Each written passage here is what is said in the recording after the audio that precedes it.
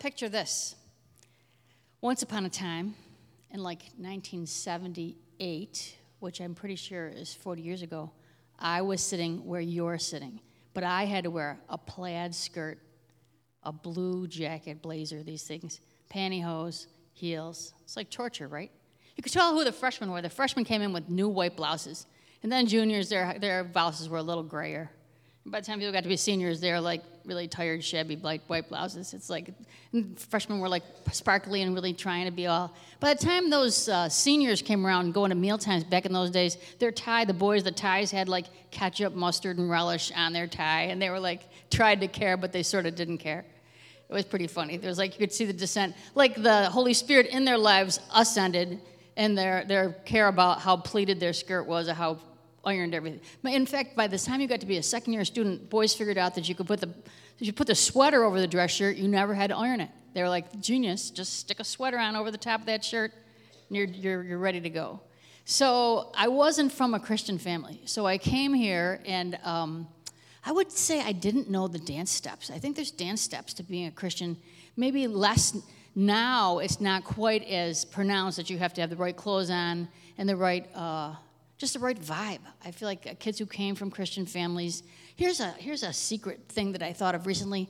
If you hear a person who hasn't grown up in a Christian family, they like to use the phrase, good luck. But if you have a family where there's multiple generations of ministry, they say, God bless you. But if you say, oh, I got lucky, you're thinking, oh, well, it's just a little telling thing about the fact that they probably didn't grow up with super biblical parents who corrected them saying, we're not believing in luck, we're blessed people. So that's just like the funny thing you think of when the difference between being part of Christian culture and being part of culture that really isn't I just showed up, and I wasn't from a Christian family, and my family was pretty unstable.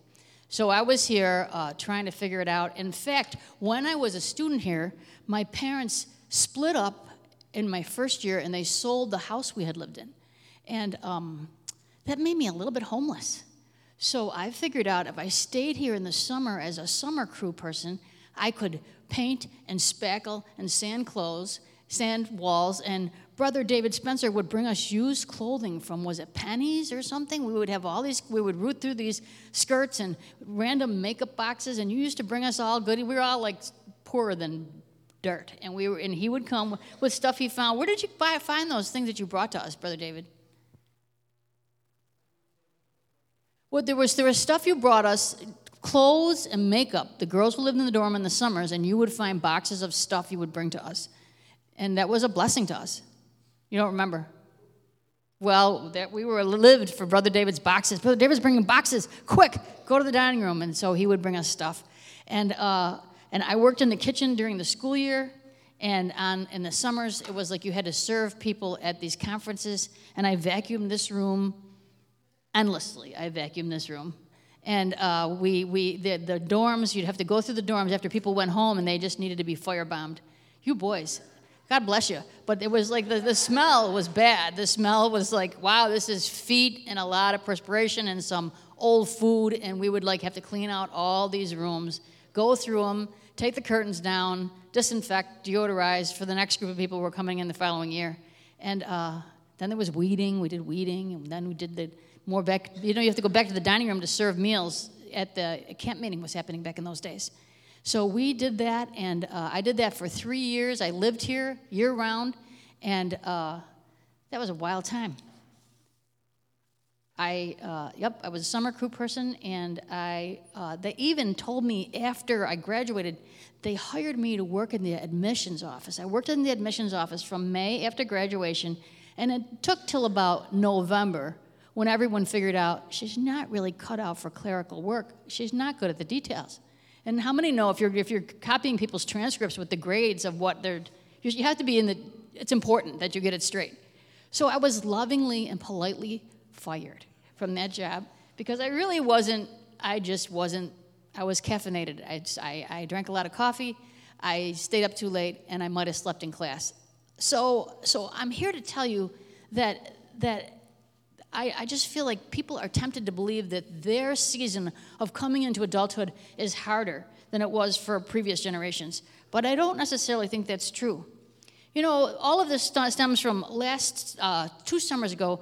There was a kid at my meeting at my house, and we're sitting, like, we have dinner on the deck in the summertime, but in the winter, it's in the house, okay? So we're not on the deck in the winter. We don't shovel snow and stand out there in the snow. No, we're inside the house. So this kid says to me, he's maybe probably 19, he says, you know, I think it's harder for us coming up now than it was for you guys back in the day. And I'm thinking, really? He's like, yeah, it's way harder for us. It's harder for us to get jobs, harder for us to get houses, harder for us to get education. And he says, yeah, it was easier back when you guys were coming up. And I'm like, oh, okay. And I had to think about that. I'm like, maybe he knows something I don't know. And then I thought about, well, when I was in high school, the Vietnam War was happening. That wasn't a picnic. And then Nixon got impeached. That was pretty earth-shaking. Then they voted in Jimmy Carter. We thought, oh, this is nice Baptist man. He's going to change the country. It's going to be all great. Well, his crooked tie, he had on the debates, his tie was crooked. And people said, oh, he looks so folksy with his crooked teeth. We're voting for him. He's a Christian.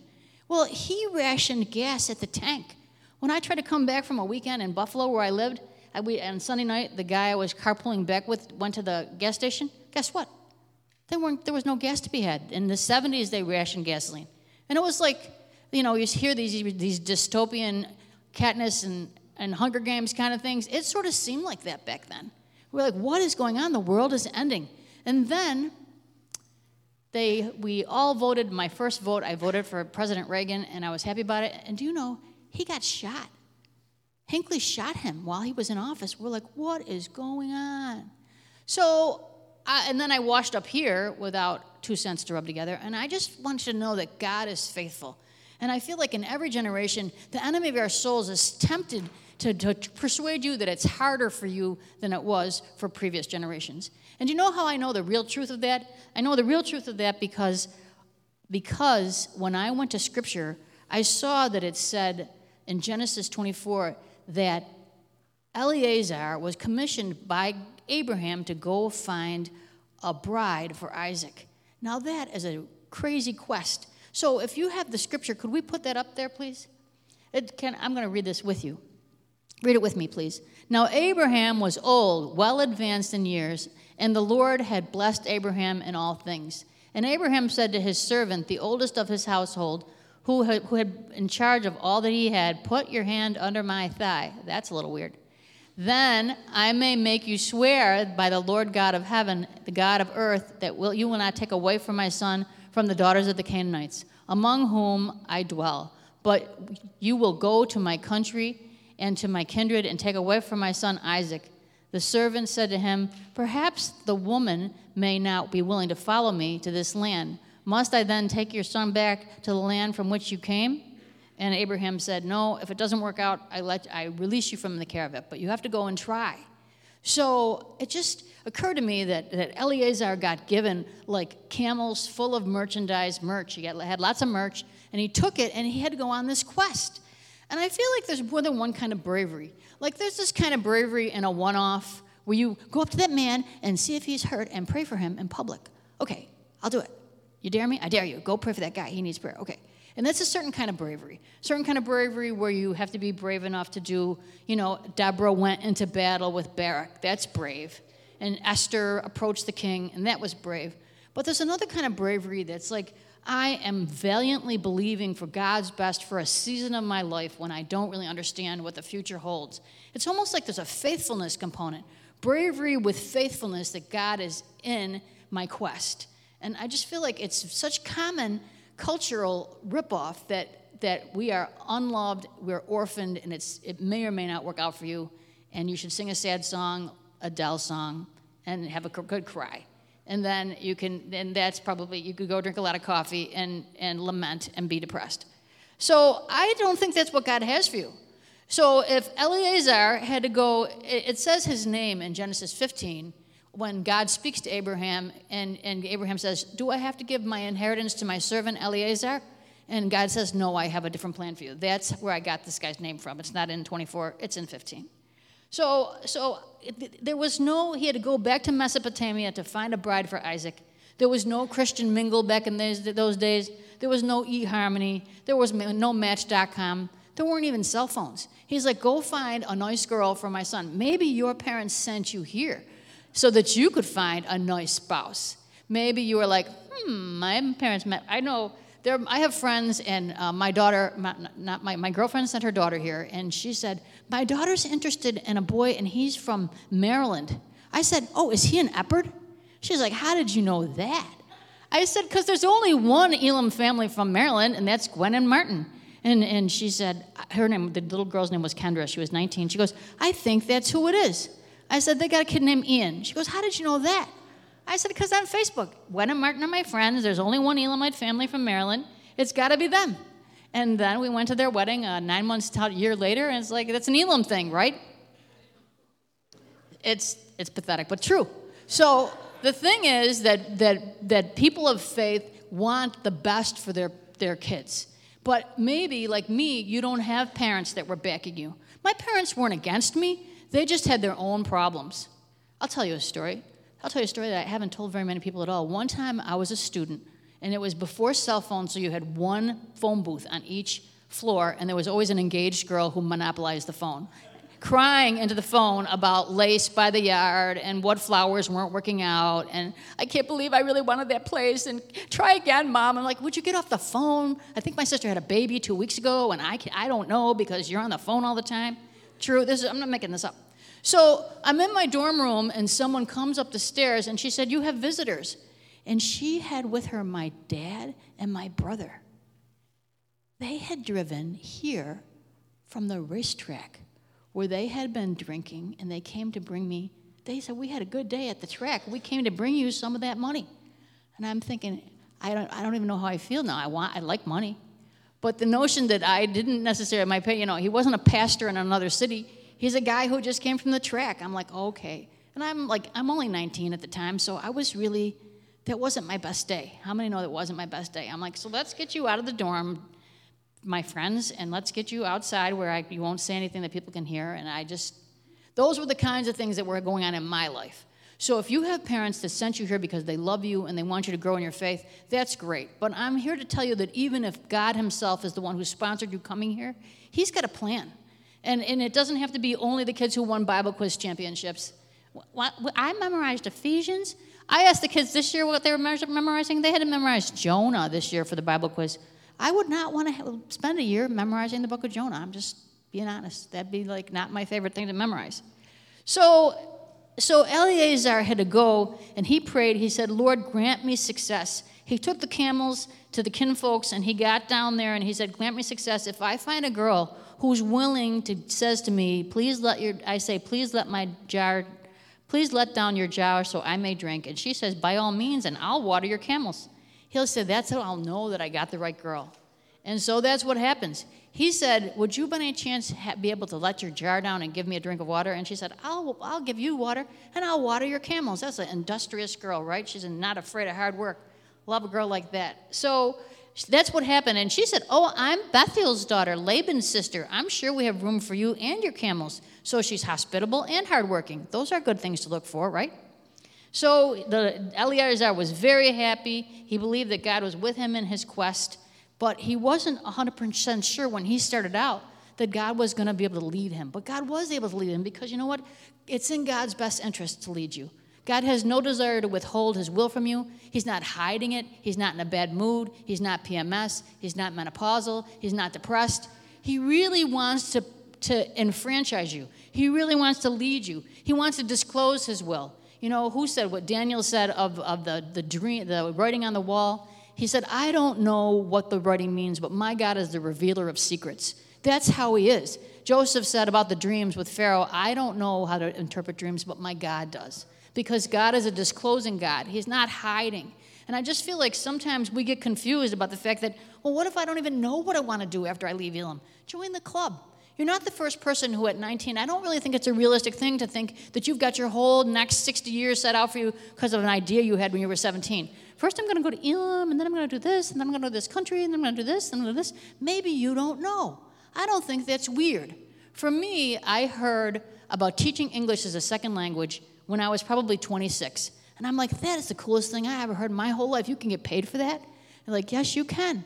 And it was like being on the mission field, and getting paid. And my first job was these migrant farmers, these migrant farm workers that had that picked apples up in Brockport. And I was like, I'd get in my car at night. I'd have this vinyl tablecloth to pave over all the Sheila that was on the table underneath whatever that was. And I would bring these lessons to these farm workers. And it was a really cool job, but it was sort of like being on the mission field. And then I'd go home and they would pay me handsomely to teach these people English, which was my joy. So I'm here to tell you that God wants a good plan for you. He's in your tomorrows. God is good and He's gracious and He's loving. His character is not in question. He's not moody. He wants to disclose and reveal to you, and He also is the master of course correction. If you go on a wrong way, wrong path, I went to graduate school, but it didn't work out, so I came home. There's nothing wrong with that. I feel like now more than ever before, it's possible that people are afraid of failure. You know, kids who grow up in beautiful families, who maybe you had dance lessons or maybe you have straight teeth, and it's almost like my daughter who had more than I have is afraid of making mistakes. Where I made mistakes willy-nilly. It was no help for it. I was just finding my way along, right? I went to Roberts. I took a loan out. I took a student loan out, and I took the money, and I bought a car with it. I don't think you were supposed to do that. And then I had people who were my friends teach me how to drive with that car because I didn't know how to drive. That's a little backwards. But God was blessing my endeavors. I was Forrest Gumping my way along. And the body of Christ was generous to me. They were merciful to me, and they were helping me. So God has provision for you. It says in Colossians 3:3, in the English Standard Version, "For you have died, and your life is hidden with Christ in God." You are in Christ. That means when the Father looks at you, He sees you in His Son. He adores you because the blood of Jesus has made you perfect. We're not perfect, but God sees us that way, and He is voting for us. It says in Romans 8:27 that He who searches the hearts and knows what the mind of the Spirit, because the Spirit intercedes for the saints according to the will of God, the Holy Spirit is in you to teach you how to pray. So it's not a matter of us being all that bright. The Holy Spirit is in us. He's helping us. He's voting for us. He's leading us. He's comforting us. That's really good news. It's not a matter of what kind of family I'm from or whether I went to private schools. The Holy Spirit is voting for me. Jesus is interceding for me. I'm found in Christ. That's all win. That's a win for us. Romans 8:34 says Jesus is seated at the right hand of God, and He's interceding for us. The whole Godhead is inviting you to come into a cool kingdom future. And I just want you to believe that God has good for you. I read this morning in Galatians 3:2 in the Passion Translation, the Holy Spirit is not a reward for good behavior. Wow, the Holy Spirit is not a matter of me knowing how to get up at 5:30 and pray in tongues for 15 minutes, and then I read, and then I intercede, and then I pray for countries. Those are good things, but that's not how you guarantee that God loves you. God loves you, He's provisioned you, and the Holy Spirit is guaranteed to help you mature. It says, it's not a matter of how smart you are or how much CrossFit you do, whether you eat vegan or keto. It's not a matter of whether you know the technology or whether you come from an elegant, connected family. All those things are not what bring godliness to your life. The Holy Spirit you are seated with Christ, and it's like roots. And the tree grows up, and that's your who you are in God. And then the branches are formed, and the fruit is the love, joy, peace, patience, kindness, meekness, gentleness, self-control. The gifts of the Spirit manifest themselves in your life as you're in God. Those things are your portion. But it's not a matter of, I know we can know this, but I just feel like you gotta need a refresher on the fact that God is guaranteed to be your guide. God is in your tomorrow. God is, when I was here, part of the time I was here, when I went to Roberts, people were like, "Oh, where do your parents live?" I'm like, at that time, my dad was in the VA hospital detox ward. We didn't have a beautiful little cottage on Lake Ontario like all the girls that I was on the floor with me who had. I just had to get over the fact that I didn't have that kind of provision in my family background. But God had provision for me. And God, the Psalms say, though your mother and father forsake you, I will not forsake you. So here's a question. What is it that robs our confidence? And I think one of the things that robs our confidence is even though I love pop culture, I'm not against pop culture, I think it's possible that you can accidentally have your worldview formed by the Game of Thrones. God is not in that story. God's in your story. God's not in Grey's Anatomy. God's in your story. It's like you can have a favorite show and you can watch it, and that's okay. But you got to remember that it's not your story. God's in your story. God's not in The Office. I like The Office, but the Holy Spirit never shows up. They don't ever huddle up and say, okay, we're going to lay hands on him now. We're going to pray for him. That doesn't ever happen. But in your life, it can happen. You can say, you know, I work at a public high school. A woman came in to me. She goes, my son didn't go to rehab. He's supposed to go to counseling. I said, let's pray. Let's pray right now that he gets a vision for a better future. She said, do you think God could do that? I said, he can shake him wherever he is. I believe it. If this woman is talking to me about her problem, the only thing I've got to give her is prayer. So I said, here, let's go find a closet. She comes to me later on. She goes, he went.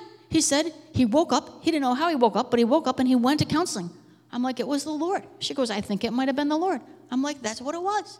You know, God is in our reality. God is in. The Holy Spirit is in you to bring healing. Some guy up at the Hamlin Beach, and he's limping. I'm like, what's going on? He goes, my hip is messed up. I'm like, well, can I pray for you? He goes, well, the Lord would just tell me to take Advil. That's what I really need. I said, yeah, but the guy looked like an astronaut. He looked like a really accomplished man. He wasn't like impoverished so that I would be comfortable praying for him. It's like this guy probably owns a bank. I said, you know what? You'd have to be honest enough to tell yourself if the Lord heals you after I pray for you that it was God. Could you do that? Because I think he wants to heal you, but you'd have to say it was the Lord. Okay, he said. And so I prayed for him. I'm like, Lord, this is on you. You better show up. But I felt like the Lord loved this man enough. He probably has an elegant house and 15 cars. But it's like he needs love too. And he was in pain. So I believe the Lord wants to use us. He wants to empower us, even though, you listen to Adele sing and it's so depressing. And you're like, oh, now I think I'm depressed. It's like put the psalm and the hymn and the spiritual song in so that you walk around believing that God is for you. And so that you won't be robbed by the culture that says you're orphaned and you're abandoned. And you watch TV and it shows up, somebody dies in the first scene every time. And then, there's never revival in like 15 minutes into Hawaii Five-0. There's just a lot of blood. And then they have a beer at the end. It's like you could think that that's your portion, that the best you can do is be on a beach with a friend, and that's the end of the show. That's not the end of the show. The end of the show is that God leads you progressively into more revelation about who he is and what he wants to do in your life, and to give you cool ideas. Like the Tom's shoes is these cotton shoes that this guy got this idea that if you buy a pair, then he'll give a pair of shoes to people who are barefoot. That's a crazy idea. But God was in it. Do you know that same guy, I read his book. It's called Do Something That Matters. His previous idea was driving school online. That's not a good idea. That's a dumb idea. You can't learn how to drive But you know what? He had ideas, and his parents endorsed his ideas. They're people of faith. God wants to give you cool ideas so that you can go and do cool things in the earth. He wants you to give cool ideas so that you can go and do cool. When I was at Elam, can you show the pictures of when I was at Elam? I was doing the best I could, but I went on a missions trip in my senior year to Mexico. And that's the main building, and I'm part of, I don't think it was a photo shoot from a yearbook cover. There we are in our uniforms. That's me in the front of the line there. We were supposed to wear pantyhose. I didn't have the money for pantyhose, so I wore boots. Could you show the rest of these pictures, please?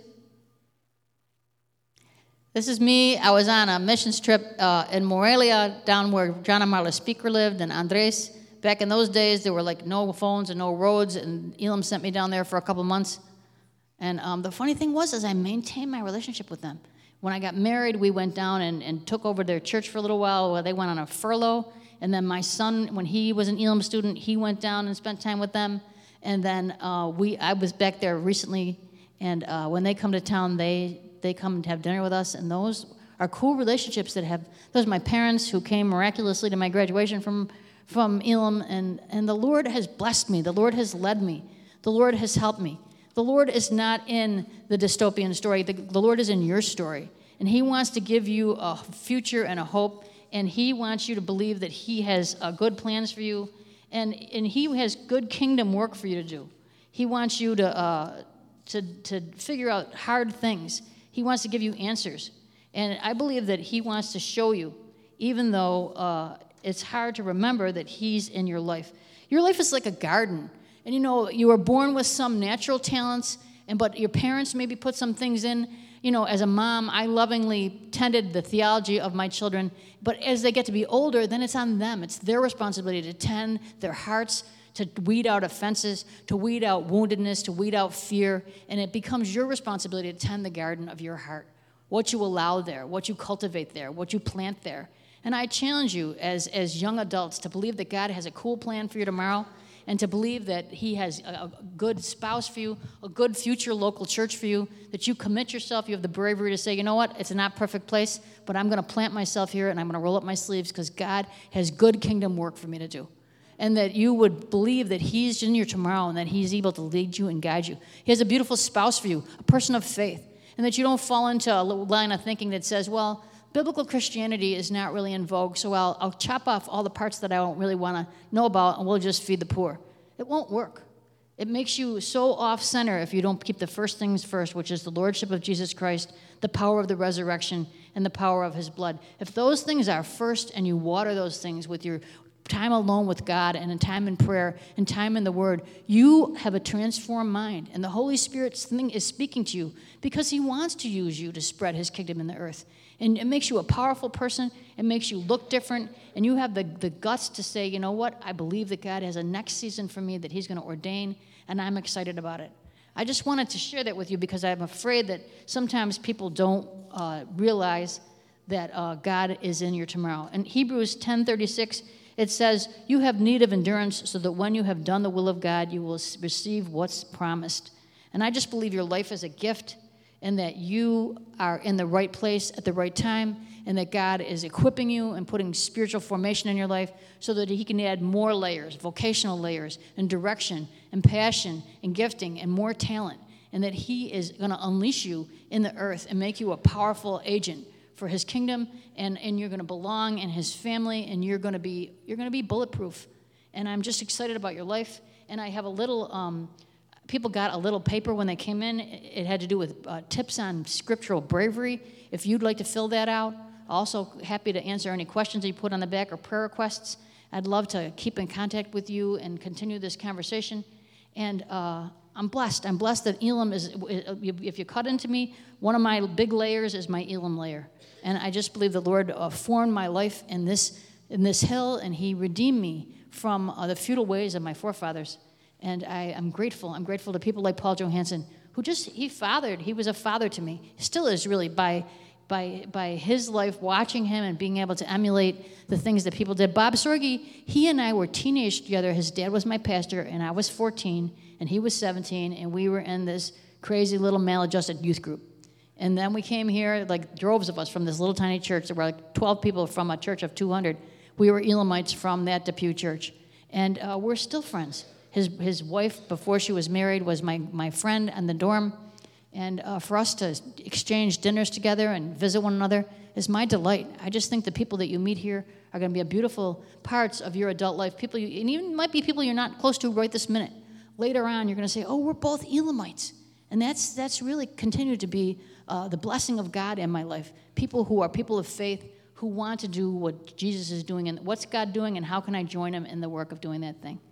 So I bless you in Jesus' name for your cool Elam season. Relish this season. Take the time that you have time now that you won't have later in life. 10 years from now, you're going to have to get up with a sick baby. Right now, you have time to say, God, I want to be in your presence. I'm for you alone right now. And I'm dedicating this season to hearing your voice, learning how to hear your voice, and learning your word. Is that okay? Yes. Okay, feel free to fill those forms out if you'd like to have continued conversations. The book I wrote is in back here. It's all the things that God ever taught me. It's about the substance of who God wants you to be, not just the frosting of the culture. Do you have the picture of my family up there that you could show? So God, this is my family now. My husband Carl and I. My daughter Grace is in the middle. Lily, my son David, and next to David to the left of him is his bride Kate, and Luther the dog. And I just want to tell you that the Lord is in your tomorrows. I didn't have faith for that when I was here. I was like ducking out of chapel to find coffee or candy or something. I wasn't even mature enough to listen to. My son said to me, Mom, give them what you needed to hear when you were that age. I said, David, I don't know if I was mature enough to hear much of anything when I was 18. But the Lord knows that, and he has the ability. I was like the long shot.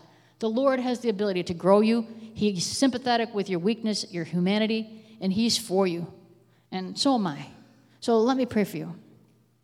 Heavenly Father, I thank you for the people in this room. I thank you for every family represented here. And I pray, Lord, that you would give people just the drive and the guts to know that you are in their tomorrows and that you're going to reveal secrets. You're going to provide divine encounters for direction, divine opportunities, divine connections in relationships. I pray increased anointing for this connectivity and synergy of the beautiful things that happen at Elam. And that even though people think, oh, it's just any given boring Wednesday with rain, no, it's not.